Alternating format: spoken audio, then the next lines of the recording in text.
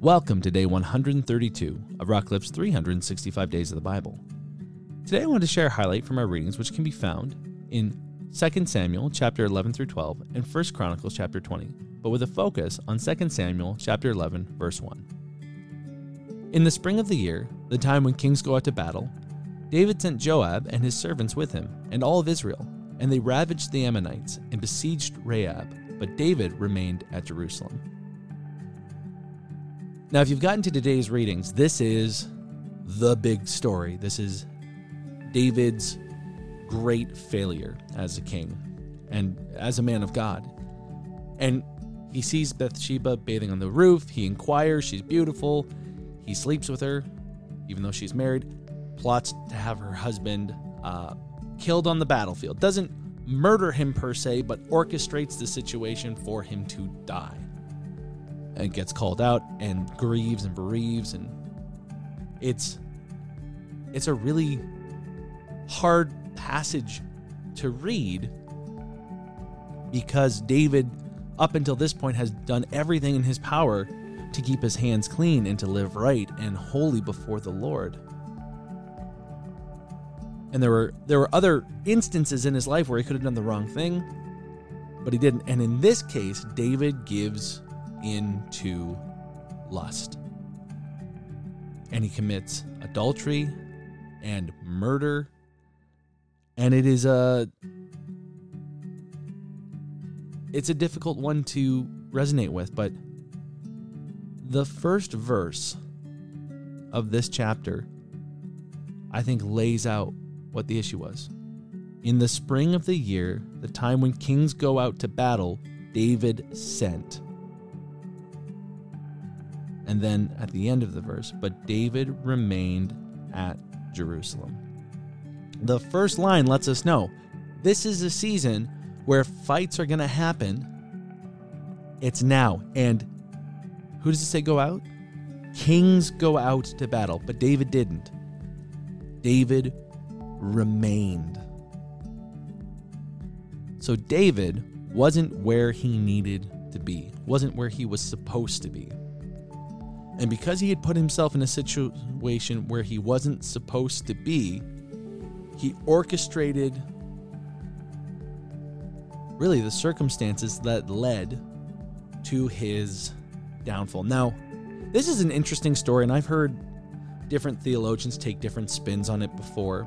Like, oh, well, why was this woman bathing on the roof? And maybe she was trying to entice David because she was clear within his eyesight. And we're told that she's bathing because she's gone through a period of being unclean. In other words, she probably just had her menstrual cycle. So she's bathing for the sake of performing the rituals that she needs to be so that she's not unclean.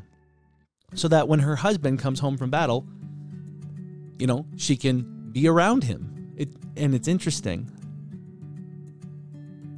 that sometimes when we're reading scripture, in order to make some of the people in scripture that we really admire and aspire to be like, oh, that mistake was he was enticed. No, I don't think so. I don't think so. I think David put himself in the wrong place at the wrong time. He wasn't going out to war like he should have been. He wasn't leading his armies like he should have been. And then he sees her bathing. She's bathing. She's doing what she's supposed to do by the Levitical laws to keep herself clean. And he inquires. And then when he finds out she's married, it doesn't stop him. And then when he finds out he got her pregnant, he tries to get her husband to sleep with her so he can claim, oh, it's not my kid. It's Uriah's kid. And then when that doesn't work, because Uriah actually has honor and steadfast loyalty to his fellow, army men, David orchestrates his murder. In no way, shape, or form do I want to look at Bathsheba's part in this, if there's even one to begin with. What I want to look at is what David did. And David's first thing that he did was he put himself in the wrong place by not being in the right one.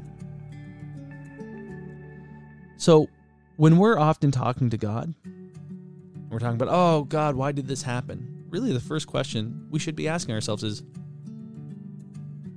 did I set myself up for success or failure? Like, we're told that God will give us a way out when we are tempted. God does not tempt us, but he does give us a way out when we are.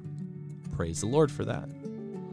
Are we putting ourselves in situations where God has to bail us out?